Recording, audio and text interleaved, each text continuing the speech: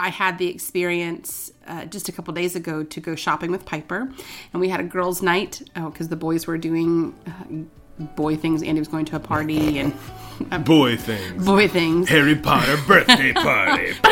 which was Boy things.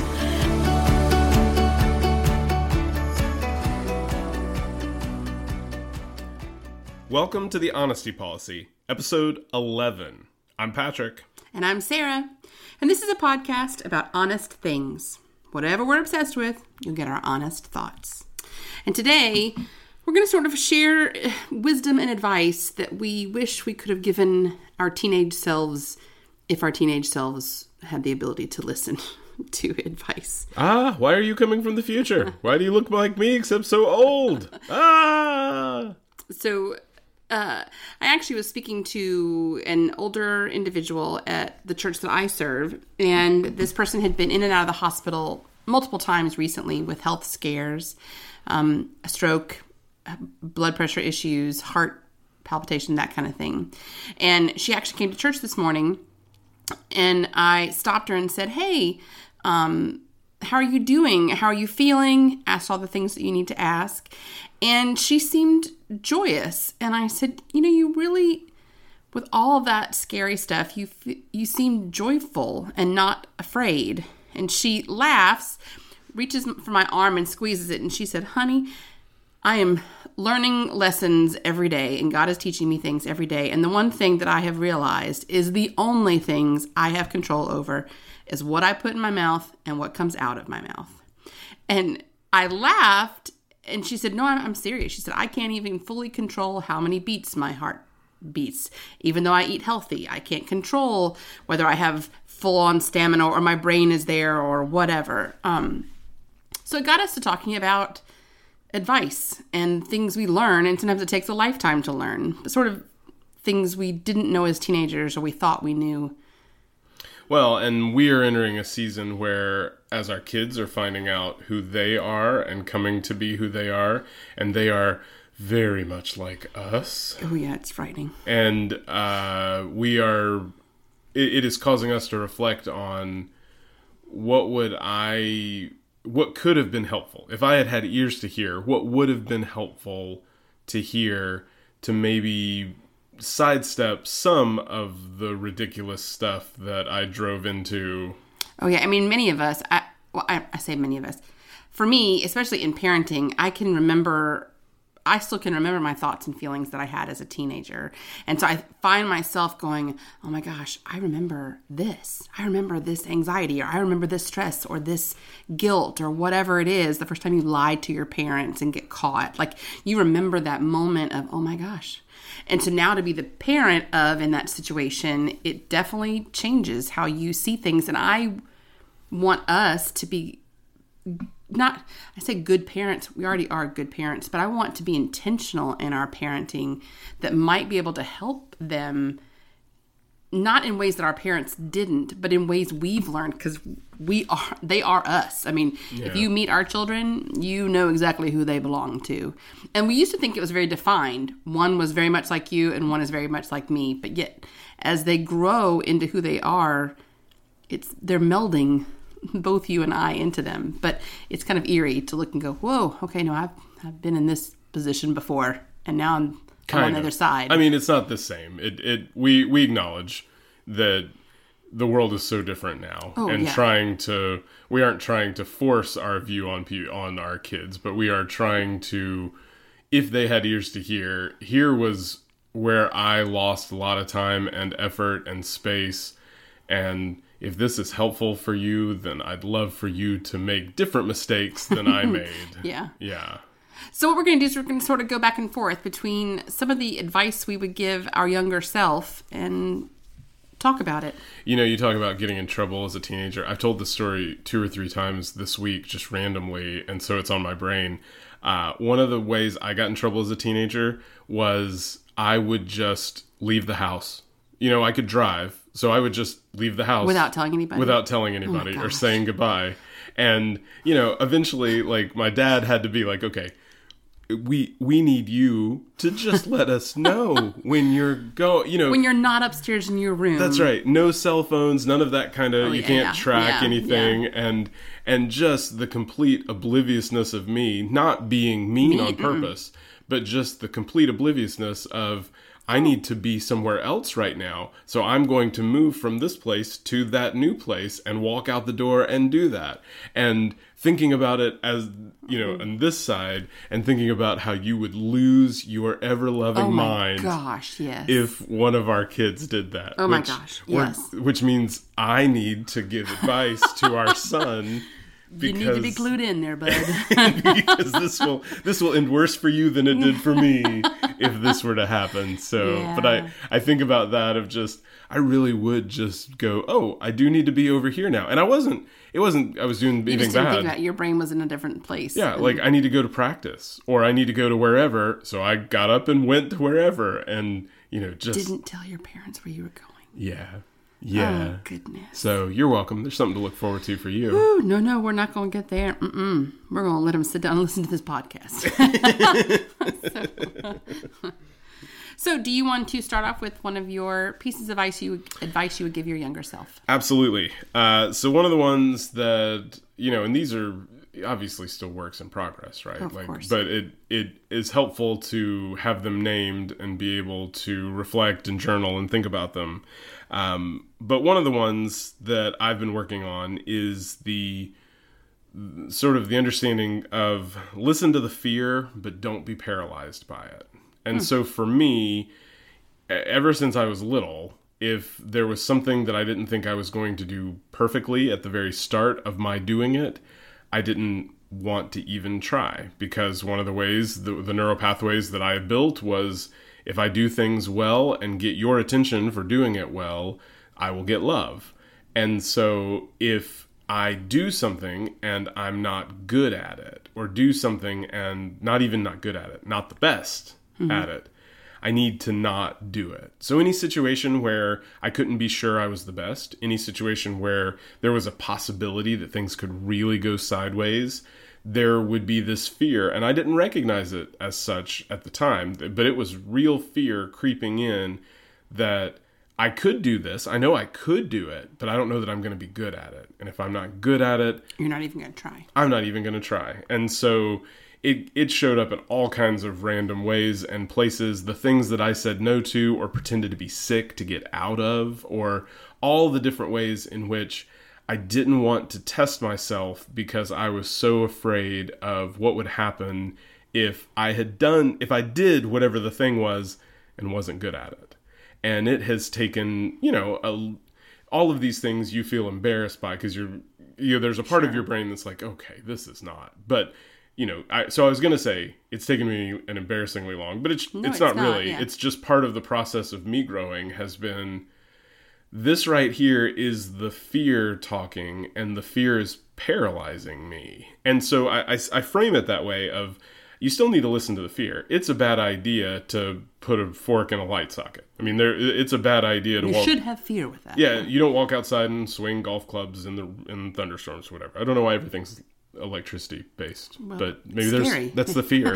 The fear's talking. You're afraid of electricity. But so you listen to it. You don't pretend like it's not there.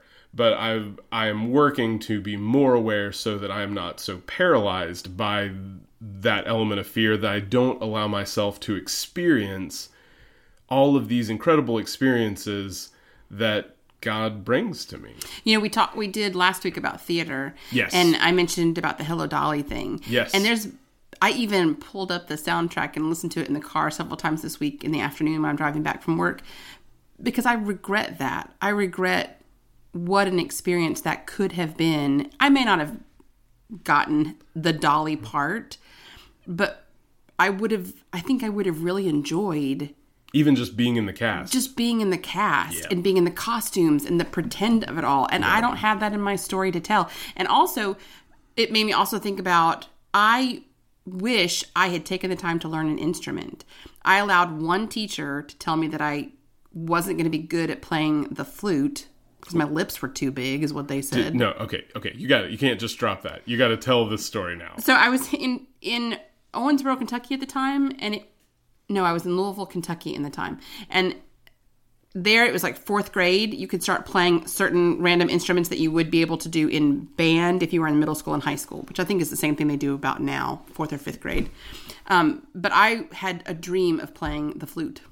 And I don't know why. It seemed feminine and girly, and I loved the sound of it. And I love that you could pick out the flute in an orchestra. It was the right higher notes that you could hear the flutter. The trill and flutter of it, yeah.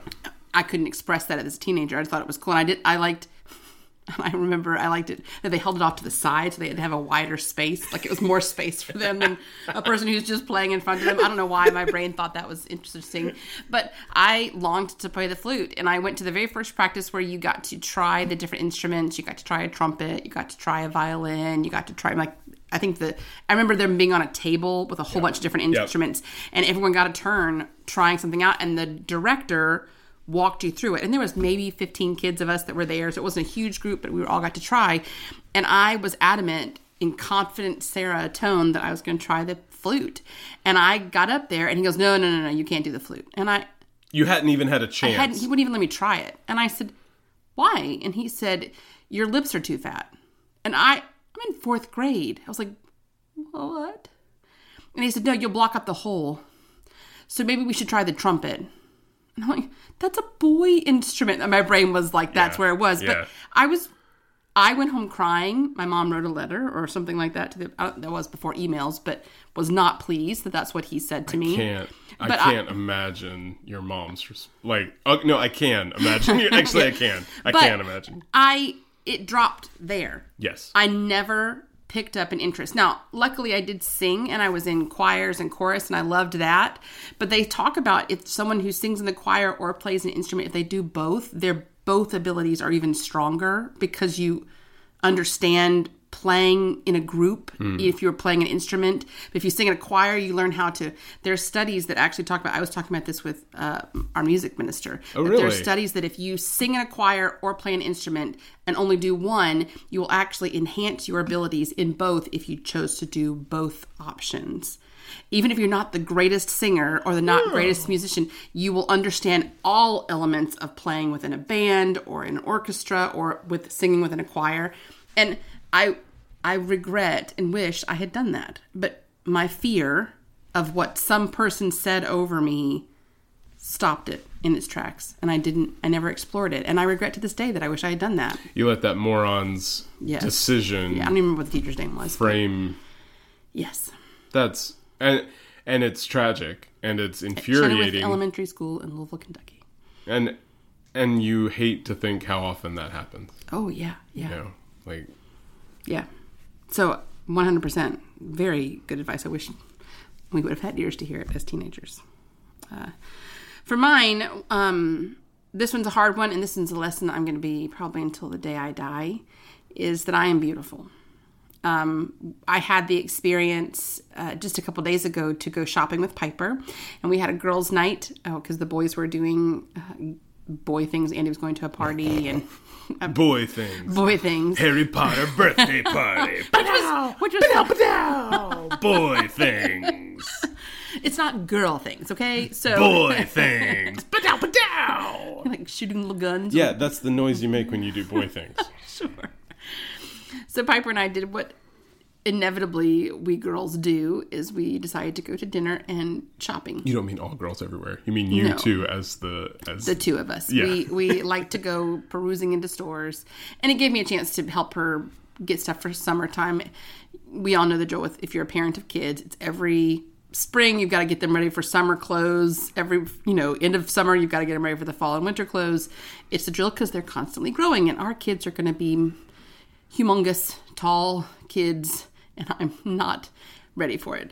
So I got this opportunity to be with Piper and just she and I, and we got to shop and we got to laugh. And one of my favorite memories of my time with my mom, even to this day, is we get to laughing in a changing room because we get stuck in a piece of clothes that was too small for you or whatever. And it becomes, my mom was always great about laughing off if something didn't fit. And I didn't realize until I was an adult what she was doing. But sitting in there with Piper and trying on clothes watching her, I can see when she's looking at herself, she even didn't look in the mirror because she didn't love what she saw. And I remember doing that. Like, it was that weird, we were in Old Navy, and I remember her looking at me to try on to see what I thought of the outfit. I'm like, Piper, look at the mirror. You see what you think? She was like, oh. And she turned around and looked at the mirror. And I could feel off of her all the things that go through your head when you're standing in front of the mirror in a changing room. That you liked this article of clothing, but when you put it on yourself, you didn't like yourself.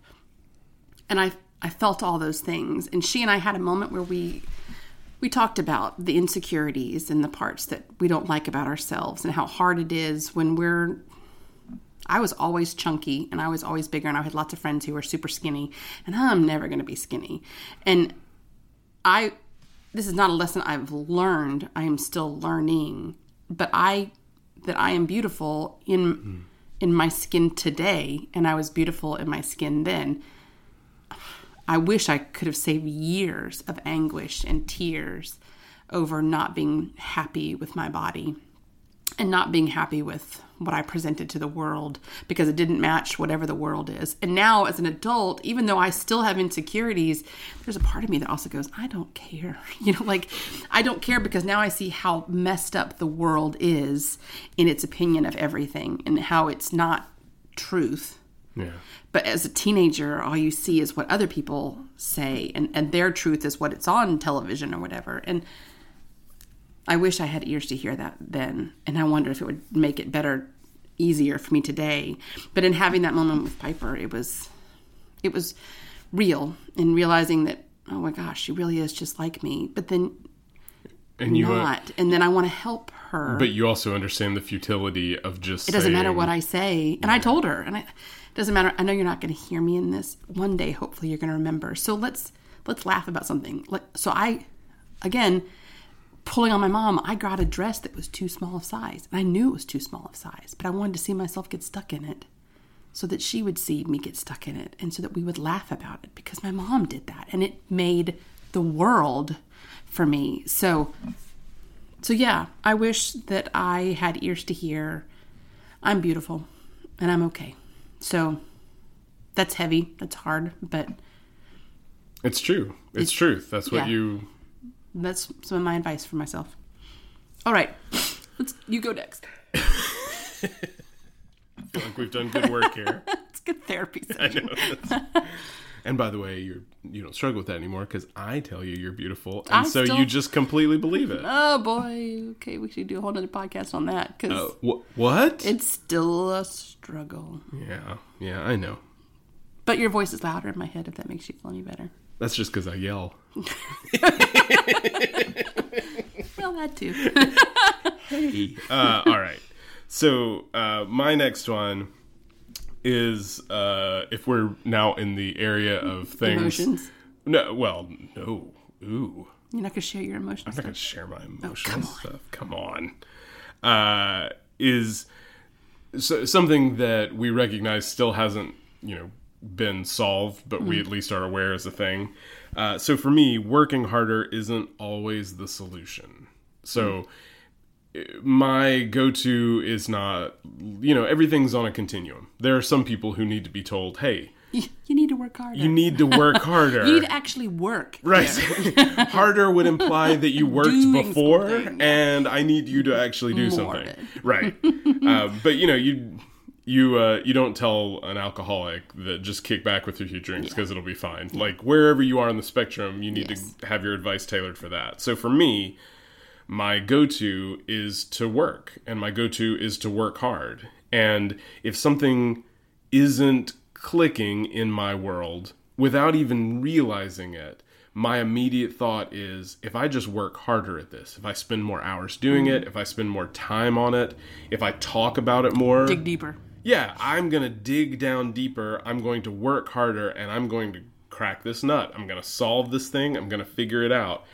And there are so many things in life that just working harder didn't solve. Yeah. There's this quote, I think it's Kierkegaard. I'm not going to fact check you. Okay. that was talking about if you have gotten on the wrong train and the train is going the opposite direction that you need to go, it doesn't matter if you run in the aisle of the train. Going in the right direction. It doesn't matter how fast you run that way. You're going in the wrong direction. The train is taking you in the wrong direction. And I think about that with this of when I realize I'm going in the wrong direction, I'm going to work harder. Instead of sitting on the train, I'm going to run the opposite direction, trying to get back where I need to go.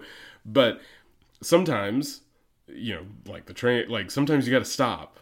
Yeah. And sometimes you have to exit what you're doing. Mm-hmm. Sometimes you just have to eject from whatever it is you are and where you are in order to sort of reorient and go in the right place and go in the right way. And that always, for me, was equated with failure. Mm. So, and I'm failures, see number one, failure's not allowed. Yeah.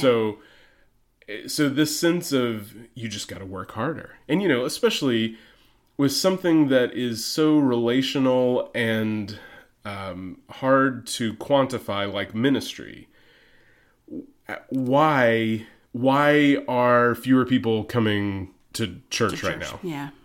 Is it because, fewer people are coming to church all in across? General? Yeah, or is there something going on in your church? Is it me? Is it me? Yeah. Is it COVID? Why isn't anyone coming? Well, when you have to sit 6 feet apart and stay masked up and everybody's already angry and no one wants to come and do quasi church like that. Or is there some real dysfunctional problem that is keeping people from seeing the welcome of Jesus in this place? Whatever it is, the reaction of I'm just going to work harder until we solve this doesn't always get there. The example of Jesus would stop and spend the evening praying, or he would take a nap, or he would, he was not, hustle culture. I'm doing this Bible study, and the person in the book comments on something that a question Dallas Willard asked him, and it shook me this week. I'm looking at Dallas Willard asked the gentleman, and who could you describe Jesus in one word? And the book is called Your Best Life in Jesus by Bill Gaultiere. Gaultiere. Gaultiere. It's called Your Best Life in Jesus. I feel like I nailed it. Your Best Life in Jesus' Easy Yoke. Rhythms of Grace to De-Stress and Live Empowered. And in this very first chapter, Dallas Willard is a famous author, speaker, theologian, all the above. All of the above. And Bill was a student of his. And they sit down, and Bill has this idea of a book. And he's written a couple books before, and he has this idea about this easy yoke, Jesus' easy yoke.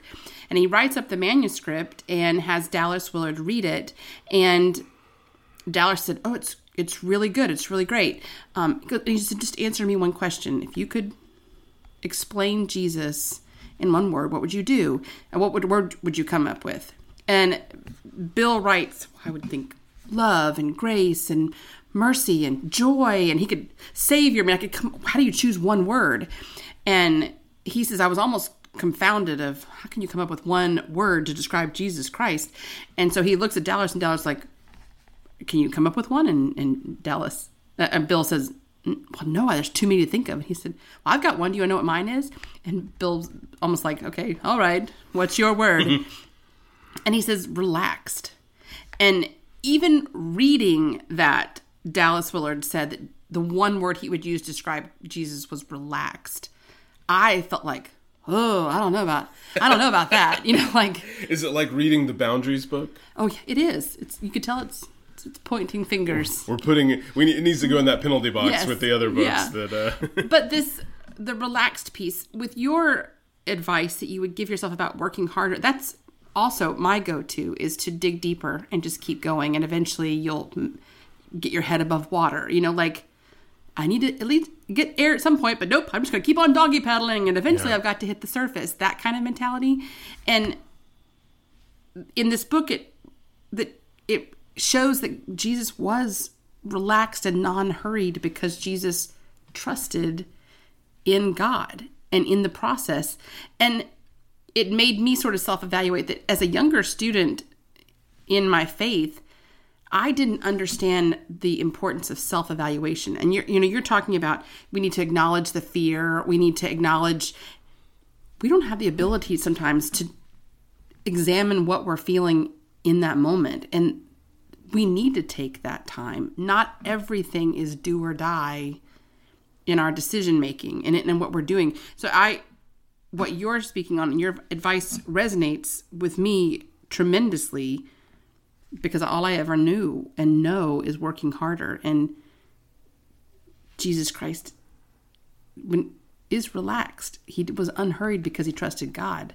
His identity was already formed and unfazed. We had a new Bible study start during our Bible study hour at my church, and so it took a bunch of people from the Bible study I lead, and they wanted to go over there. And there's not a we're not a competition. Yeah, it's not a competition. It's not a big deal.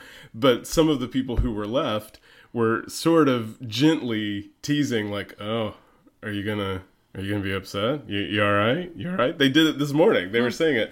And I found myself saying, without even realizing what I was saying, is my identity is not tied up by how many of you show up for this Bible study. And I didn't say it not in a mean way, but, and I actually had to stop and think and go, it really isn't. That I know that I am doing what I am supposed to be doing. I know that I have good reasons for why I'm doing this, and good reasons for why that new one has started, and good reasons for all the things that we're doing. And if God wants 3 people to show up to mine and 47 people to show up for the other, that really is okay. Mm-hmm. And that is not a teenage me saying that. But you having the self-evaluation in it now, where in the past you wouldn't have even acknowledged or been able to acknowledge that you had feelings in the midst of all those things. Yeah. All you would have gone to was, okay, I've failed because I'm not doing what everybody needs me to be doing. Yeah, so I don't have one class that every person wants to come to. So I wouldn't have even allowed myself to have, it would have felt like an excuse to say that class that's starting over there is drawing people over because they really like that guy who teaches really well and he had not done one before and everybody likes him and they're excited about this thing. And anytime you start something new, there's going to be people who go. I would not have allowed myself any of that. I would have. And these church members love me. They were gently sort of teasing. And because they also tease me that I never start my Bible study on time. And so one of them said, well, I bet you he actually started on time. And that's probably why they have so many people. And I know. And I'm above that, but ouch. Teenage me would have been very mad at you. But it really was it really was a moment where I could see that kind of, I don't have to be wrapped up in this. And my immediate doesn't have to be defensive. It doesn't have to be, I don't have to fire back something snarky. I don't have to be thinking in my brain, okay, how do I recoup all these people? I don't need to steal them. I need to grab new people in so that I, and that sense of, relaxed or unhurried? What was the word? Relaxed. Relaxed. Yeah. That sense of, you know what it makes me think of? It makes me think of, I have this image of like splashing around, feeling like you're drowning and not realizing that the water's about calf deep. Yeah, it's like you're in a puddle. You're sitting in a puddle. Yeah, but you are splashing around and you think if you just splash harder and faster, you'll be saved. But in reality, you stop. Yeah. And in stopping, you can assess where things are and have a better sense of reality. So, and especially there's some things that you can work really hard, but it's meant to die. Like, yes, we could do a whole podcast on that within ministry. There are some things that it's okay to put it down and for it to stop. You have, I'm still on soccer practice and we're doing soccer practice for these 2 traveling teams because we think this is what we need. But my kid doesn't, I have to fight my kid to get it in there and all. Right. Like, it's okay for sometimes for the thing, whatever the thing is, to die, to stop. It was there for a season, not for a lifetime. That's a hard lesson to learn. And teenage us would never have gotten that. Adult us can't get it. That idea of seasons is there challenging. There is a season turn. Sorry, I had to sing. Did you just make that up? Off the top of my head. Goodness gracious. You are incredible. Someone should marry you. You already did. Too late. All right. So another one for me is it's okay to not know exactly where you're heading in life. Well, as someone who gets lost frequently, I agree with you. That's your life verse right there. Life words. Right. Teenage me was already on board with that. Where are we going? I don't. Just tell me, left or right out of the driveway. Yeah, so that's the story. Yeah, yes. I asked, when I started driving, I asked my dad, like, how do I get to this place? And he starts just naming street names, like I'm some sort of like Atlas or Lewis and Clark or something. And I waited. You listen. You go I did. I waited till he got done, and then I said, okay, when I get to the end of the driveway, do I turn left or right? And he started laughing and just sort of hung his head, and he tells that story. And it's very true to you. It is. But not to take your thunder, but teenage me already knew I didn't know where I was going. So go ahead. But I have different friends who have children who are at the stage of life where they're doing their senior prom and they are making decisions on where to go to college. Yeah. And in conversations with these individuals, or even not, just seeing on Facebook, the parents are showing pictures of, this is my baby, and now my baby's getting ready to be done with school. They only have so many more days left of their senior year. And I remember graduating high school thinking I had my stuff together. I knew exactly what I was going to go to college for, and what the trajectory of my life was going to be. And I am so far gone. You were never leaving, right? I was never leaving Bowling Green, Kentucky, and I was going into Western Kentucky University to be a teacher. Mm-hmm. And then it was within my first month of freshman year classes that I switched to psychology. Sure. And then after psychology, I switched to counseling, education counseling. Okay. And then I switched, this is all in my first semester. And then I'm like official, like go to the office, change the paperwork. Fill out all the paperwork. And then I landed on outreach. What was it called? It was basically the state version of a ministry thing. It was like not PE, but more like how to do camps and group stuff.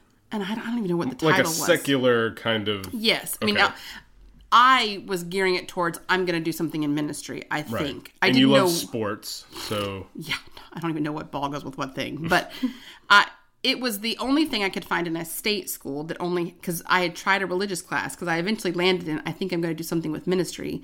But I had not great religious professors in college that we could do another podcast on that. I share all this. My idea of where I was going and how I was going to get there, I had no idea. And I was constantly changing and trying to figure it out and try to decipher where God was leading me, and while at the same time learning how to listen to God and figure out what I want and what I'm good at. I did the career aptitude test thinking I should do blah, blah, blah. I didn't know. And it was build the car while you're driving down the road kind of thing. Yeah. And that's okay. I mean, especially for students today, some of them are going to really expensive universities right off the bat.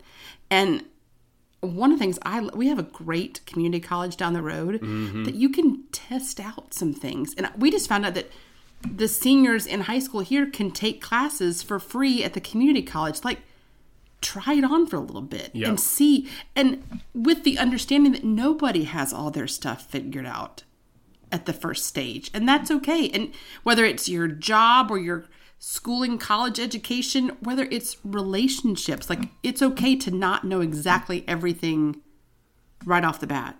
You're going to be figuring out life's a journey. You're going to figure it out. And it's okay to not have all your ducks in a row before you leave. I mean, I spent a lot of time struggling because I felt horrible. I'm wishy-washy. I gave myself the title of being wishy-washy because I couldn't quite nail down what I wanted to be for the rest of my life because it was going to be one finite thing. And it hasn't gone anything like what I planned. And I don't regret a bit of that. I know what God was doing, and I see how God was moving in ways I didn't know. And has used each piece. Each piece of it. Y'all, he's even pulling up that shoplifting training that I've gotten, or the trying to sell LuLaRoe and random things. Like, he's used all the pieces. But when I think I have to have all my pieces together and have it all figured out before I step out, I've already lost the game. Like, it's about the journey, not the destination. See, I'm just coming up with all these top. The real treasure is the friends we made along the way. Man, you and I are really good at writing these things. That's right. Someone should write them down. Put it on a pillow. Mm-hmm. So, for me, that's one that I think I wouldn't have had ears to hear, but I wish I had. I wish I would have saved myself time in that. Okay. This one is one that I actually learned from you. And it is... Because I'm so wise. That's it. It actually, when we first started talking, you were so different than anybody else that I had talked to. You had this confidence about you, this humility, but this confidence about, I know I don't want to mess around. I know what I'm about, and I know who I am, even if I don't know exactly where I'm going or what it looks like. You had no idea. I was barely hanging on to the tightrope that I'm on, but I'm figuring it out. Yeah, and you had this confidence, and you had these non-negotiables in your life, and these things that mattered tremendously. And it led to us and all this. It led to the podcast. It led to the title of the podcast with Honesty Policy. And so for me, the advice I would give is have the difficult conversation. Because I prided myself on telling people what they wanted to hear so that everybody could stay happy with me. And, everyone's seen this movie. For a while, it all works great until it doesn't work great. And then everything kind of crashes and burns, and you aren't left with anything that you're proud of. And so obviously other people in the past had modeled this that I had just not paid as much attention to, but being so close to you and seeing how often you, and there is a science and an art to this. Like, you don't just do it to be mean. You're not just, I'm about to unload on everybody because honesty's everybody my honest truth. Because honesty's my thing. Like, that's not what you're doing. No. But you are willing to risk the momentary awkwardness and the momentary uncomfortability. Yes. In order for the long-term health of the relationship. And it has blown up in your face tremendously. Oh my gosh, so many times. But then other times, it's been life-changing in the relationship. Well, and that's it. The number of relationships where it took something that was a fine relationship to something really incredible and meaningful, I never had those. I kept everything safe, and so everything was sort of a safe kind of relationship, except for just a few people who really saw my stuff. And honestly, some of those, I couldn't hide it. In the parts of my life where stuff was just shown everywhere, and I didn't want it shown, and these people kept showing up for me, Ben and Tammy, David and Julia, these people who... Jimmy Plunkett. Yeah. And who were there, and I just couldn't hide. I couldn't pretend like everything was okay. And they kept showing up. I still didn't really get until watching you the importance of having that honest conversation. And it is incredible what in one sense, dumb thing this is. Like, okay, you should tell the truth. Neat. But in another sense, nobody likes to say awkward things. Nobody wants to mess up a moment that's positive with something that could really be hurtful. And when you talk to people who do this, like we just said, some of it's really going to blow up in your face. And you are going to lose what you thought of were friendships. Oh, yeah. There's multiple times I've tried taking a chance of like, okay, I'm going to step out one more and I'm going to be fully honest. And you watch the wall go up and the daggers come out on the outside of that wall. Like, nope, don't come. You're not breaching my wall. And then you get poked and jabbed and they turn on you and say some hard things. I was hungry for minister friends and a new minister moved into town, and their church was near where my church is. Our kids got connected. We went out so he and I went out to coffee one time. We had a really nice time at coffee, and I thought you're going to try it. And I didn't even think about trying. It's like, I'm around you. This is what we do. We talk about honest things. So I talked about how, it's incredibly lonely and how meaningful it was to be able to have this time. And, I'd love to do this again. Yeah. And like the wall that I could watch it. I could watch him almost like one of those Bugs Bunny cartoons or Wile E. Coyote where they're building the brick wall as super they're talking fast. To you. Yeah. Been there. Mm-hmm. And it was like, oh no. You can't handle honest. Okay, this is not a thing that we're going to... You're not a safe person. And you're not going to believe this. We've not connected since. Yeah. I know. And those hurt. And they where do. Normally, you especially, and other people that don't like honest conversation, would go that one time that you have someone react that way, and you're like, nope, I was right. I'm going to keep it all behind my wall, and I'm not going to do it. Just dig a deeper hole so all my feelings can be buried. When you do find one that does answer your honesty. I mean, I have a friend recently that we've been friendly, we've had fun, we've done things together, but then we had an honest conversation where I just was at my wit's end and I had to share some things, and they, with open arms, accepted it. And I came home that evening tearful, but like, oh, that was amazing. Yeah. To know I put myself out there and they accepted me and my honesty. I mean, honest conversations are hard, and not everyone's going to go well. Yeah, but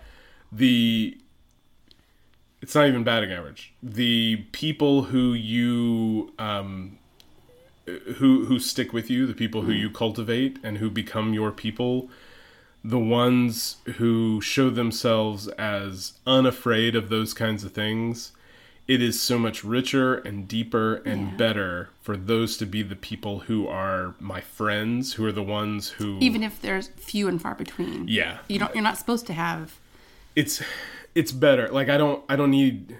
There's someone who wrote is it a quote or something that talked about how you can't have deep relationships with a bajillion people. You've got to have... There's like some sort of scientific sociological thing that like the cap is...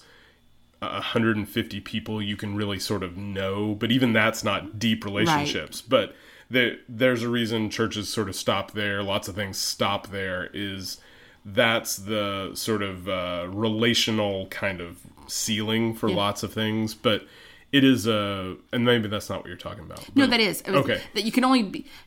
When we're teenagers, we think more friends. Teenagers aren't even on Facebook anymore. But like, you're looking at the number of friends you have on Facebook or whatever. There's a max on that, right? Oh no, I didn't know that. Yeah, like you can only have 5,000 friends on Facebook. Oh, I still got some time. I think I've got like 700 friends, but still. But after that, they can follow you, but they aren't your friend. Oh, so isn't that interesting? It is interesting. So that's what mattered most to you as a teenager was the number of friends, but they weren't depth. Like it was just shallow friendships, and those still hurt when they weren't blah blah blah, and they didn't treat you carefully. But you want that really is. I learned most and best from you, that dedication to, no matter how painful it is and no matter the problems that come from it, the benefits of this far outweigh just telling people what they want to hear. That it's much more important to risk the honest conversation. And there's truth there for sure. How many have you done? I've already lost track. So you're on your third one now. Okay. Because I've done 3. Okay. And they were incredible. They've been really good. I just was losing track of what numbers. Because you're so swept away by my voice. That's exactly what it is. Nailed it. Yes. So this is one that kind of probably echoes a little bit of what we've already talked about a little bit, but for me, this is applicable to me specifically. It's make lists your brain can't hold it all. It's basically saying it's okay to not be perfect. So I've always had a really strong memory, and my mother was the list maker because she would be giddy to cross something off her list. Amen. To the point where she would add things. If she did something that was not on the list, she would go back and add it to the list so that she could cross it off. Of course. That was my mother. And so I was always in my brain thought I was not my mom. And I got this, my brain, I could just remember it. And I did have that ability for a little while. But it was when I was it was probably more college. I want to say it's seminary, but really in all honesty, it was in college that things would fall through the cracks. I'd forget something that was important. And if I didn't write it down, even so much that in our marriage, you're Mr. List Maker. Yes, and I'd be like, no, I got this, dude. I got this. Almost with an attitude. Yeah. And I say almost, you can erase the almost. It's with an attitude. With an attitude of like, you can do your little list if you need a to. list. I don't need a list. And there are some times that I don't need lists. Correct. There are some things that I really do a good job of, not photographic memory, but I can remember and recall some things. You know what you don't have ears for, though? When I point out that you've forgotten something that wasn't on your list, you don't have an open space. I don't hear you. Risking that difficult conversation has not gone well for me. So you are modeling that part of... So both of ours kind of go together. They do. They just blend right together. It's beautiful, like our love. It's true marriage. Yes. But for teenage me, there was this sense that I needed to have all my stuff together, and I needed it. I could do all things. I mean, think of the mighty teenage personality that thinks I am master of my domain. I know all things. I can do all things. I mean, gosh, especially when you can drive a car. And we're in a different place because teenagers now think that, I mean, I taught middle schoolers last year. Dude, they think it at like 11. That they are Mac Daddy, know all things. And now I'm lost if I don't make lists. Thank goodness you and I share a brain because... You know, with both of us working full time and keeping 2 churches and all the activities and all the job things, and then our children are in activities and trying to keep all those calendar things, it doesn't get done, or I miss something if I don't make a list. And it's okay to write things down to make sure you're keeping it all together and not just trusting that your brain is always going to be strong and mighty, because it's not, y'all. We age and our brains get slower. And we're just not... I probably should have been writing lists down from the very beginning. Probably never had the gift, but... You were going to not be your mom. I was going to not be my mom. And dude, it always happens when you end up being your mother. Or you're being whatever you think you're not. Yeah. So. Which is also a lesson to your teenage self. Yes. Yeah, for sure. All right, my last one. Our friend Kelly has this phrase that she says all the time. And it is, it's so good. And she talks about that you may be the best peach in the world. You can be the juiciest, ripest, best peach there's ever been, the platonic ideal of a peach. There will always be somebody who's just not into peaches. And it's so... What does that mean? Perfectly encapsulate this idea that you... your job is to more fully be who God has called you to be. And that means that you don't need to limit or lower yourself or lessen who you are or water down who you are. But we do that in order to gain the approval of people who are not worthy of our time. Yeah.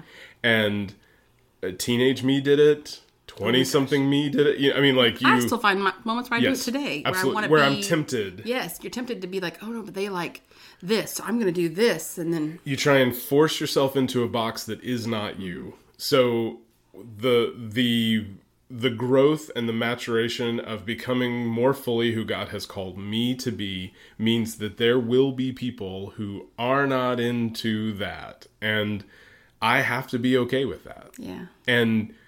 that has been that sort of the key word and the phrasing about nope, this is a peaches situation. Yeah. Helps me to not go, this person is less than, and you don't, like, I don't need to go to all of that. Yeah. But what I can know is what they are looking for is not what God made me to be. And, we get this, you get this in all kinds of ways as a pastor, as someone who preaches all the time, there are lots of people who have strong opinions about what kind of preaching they're looking for and what kind of fill in the blank about all the stuff. And trying to shape or color who I am away from what I feel like I'm supposed to do and who I'm supposed to be, just so that this particular person will approve of, join in, do whatever, is just one way that sort of works itself out of, you can be the best peach in the world, and there are people who are not into peaches. You can make incredibly yummy peach cobbler that tastes so good, hot out of the oven with vanilla ice cream. And you have people who don't like peaches. Look, I ate it, okay? It was fine. I know, but that's what I'm saying. It was fine. To each his own. It was amazing, but it's okay. It's fine. Your advice is solid. There are people who don't like peaches. You told me you were okay with it. I am okay with it. More for you. Not upset about it either. Yeah. That's right. Yes. All right, what's your last one? So mine's sort of a little bit lighter. It's being an adult isn't always fun, so don't race to get there. I mean, dude, being an adult is tough. There's some crappy parts. There is not fun pieces. Yep. Being a responsible adult is hard. And poor Andy, he did a phenomenal job in his play at school. Yes, he did. But we had a couple weeks of him really not wanting to practice anymore and wanting us to give him an out. And we were like, sorry, bud, this is what you got to do. This is responsibility you took on. You made a commitment. You got to do this. Yep. And he did it and did a phenomenal job. But it's a helpful reminder. There are times when, as a teenager, you think you got your stuff together, and I'm racing to be a responsible adult. That nobody told you being a responsible adult is not easy. Yep. It is challenging. It is complicated. It has layers, and we're still figuring it out. It's not... And there were adults who told us, enjoy the time you have. So we definitely would not have listened to this. How many of us will just, watch when you have little babies. Oh, they're going to grow up so fast. Time's going to go. And you're like, yeah, okay, yeah, nope, it's fine. And now we look and go, oh my gosh, just yesterday you were in a little baby costume and I can hold you in my arms. And there's even times our kids will get on their knees to give me a hug so that they're smaller than I am, just so I can reminisce that moment when they were smaller than I am. Now they're both as tall as I am. It does. Time flies. And basically, enjoy the moment. Enjoy where you are in the stage that you're in. Be there. Figure it out. Enjoy it. See what God is telling you to do. Adulthood is going to come. And it's going to be challenging in its own way. So.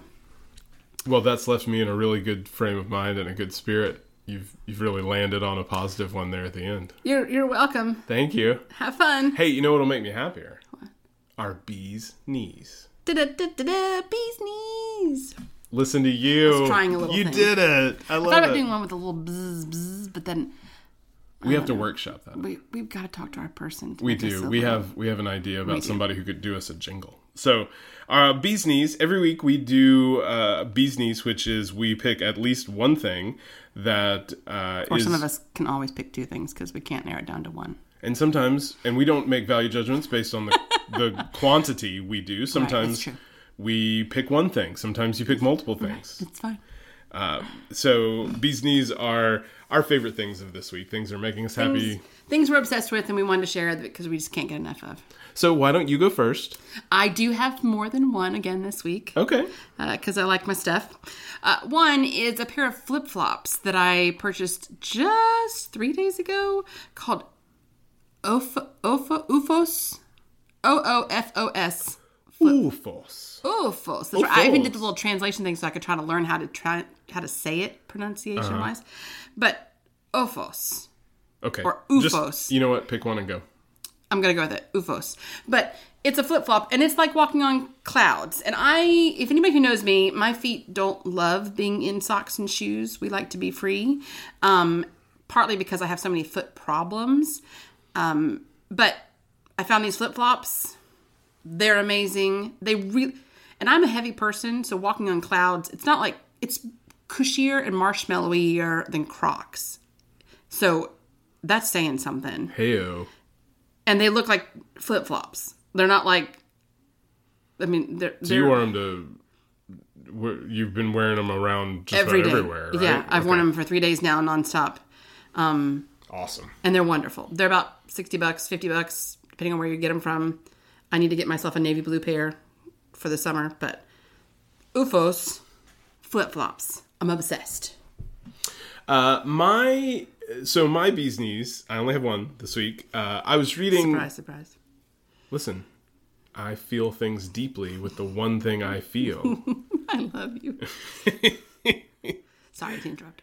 I was reading the book this week for work called The Other Half of Church, and talking about the way that our brains help and shape spiritual formation.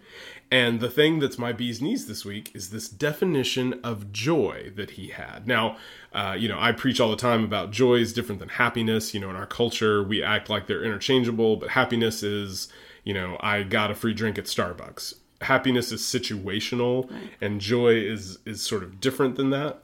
But their definition of joy is a glad to be togetherness, a sense where you walk into a room and people light up when they see you. Imagine yourself walking into a room of people you love, and when they see you, their eyes light up. That feeling that's oh my gosh, Patrick's here! That feeling that's inside of you, that joy. That is a little jump inside of you. Oh, they're excited that I'm here. Yeah. And so that particular feeling is one of the ways that they define joy. And one of the ways that you can cultivate that joy is by being intentional about articulating that with people in your world. You let them know, I am really happy to see you. And that becomes the basis where other good relational work can happen. Because we all have this sort of innate sense, even if you couldn't articulate it, we have this innate sense where we understand if we don't feel like a place is safe, we are not going to open ourselves up in that place. When we are in a place where we are welcomed and they are happy that we are there, we have the opportunity for all kinds of good things, both relational, spiritual, connectional, all kinds of things can happen. And so joy in this type of way is the starting point for that. And I find myself thinking about that and being intentional about that as I am interacting with people of, I don't have to be best friends with you to be happy that you're here. I can be happy that you are here and articulate and show that to you. And so this sense of joy, this definition of joy and how that is kind of shaping how I'm trying to interact with people is my bee's knees for this week. That's a good one. So my second bee's knees kind of goes with some of my conversation about list making. I am obsessed with a weekly planner calendar. It is it's like a long rectangle. It props itself up on the countertop and it has a slot for every day of the week. And it doesn't have dates, so you put the number of the day and you put the month on the calendar. It's a piece of paper, you rotate it around, but it has we use it for dinner planning. We put half the rectangle for each day. I put whatever's happening that day, so big events. Piper's got a stage crew practice. I've got a meeting at 7. You've got a meeting at 2. Right. We put those if they're on the calendar so we can see them at a glance. But then I plan what we're doing for dinner. And you put it on the shelf we have right above our countertop. Right in the kitchen. In the kitchen. By the sink, so everybody can see it. And everybody does make their way by it just to sort of eyeball it and see what's happening that week. Dinner is the bane of my existence for so many years. I can't stand having to come up with another idea of what to fix and all the pieces. And I love cooking food if you really like it, but if it's only a so-so meal, if I have a plan in place, then I can make the proper steps to get the groceries that we need or to utilize what we already have in the freezer or refrigerator. But then I don't have to think about it. I can literally put it out of my brain. And then that morning before I leave, as I'm packing up my lunch for the day, I look at it and go, oh, okay, we're going to do something with hamburger. I better pull that out of the refrigerator, out of the freezer so it can thaw so that when I get home, I can put it in motion and be made. And I don't have to think again. And it is been a lifesaver for so long.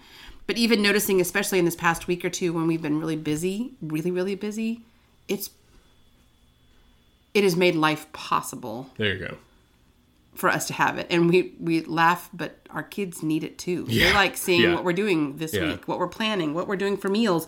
And they can either prepare themselves for, I'm not going to like Tuesday's meal, or... I need to get ready. Here it comes. But it's been a lifesaver. And I got it from Target at the time. And anyway, it has double-sided, so you can use it for a couple years. And we're going to be replacing this when we're done. But it's been huge for us. So... Those are our bee's knees for this week. And that means we are done with this episode. We are so thankful that you listened, so thankful that you are participating with us. We had another of our tens of listeners email us at devaneworld@gmail.com and offered more good suggestions. And we love hearing from you guys. We do receive text messages and conversations for those in person. But for those of you who are not close by, or even if you listen and don't have a close relationship to us, please email and introduce yourself. We would love to know that you are listening and what you think of things. If there's something that you would like us to explore more or deeper, let us know. devaneworld@gmail.com. Thanks, you all. Have a great week. We'll see you next time. Bye.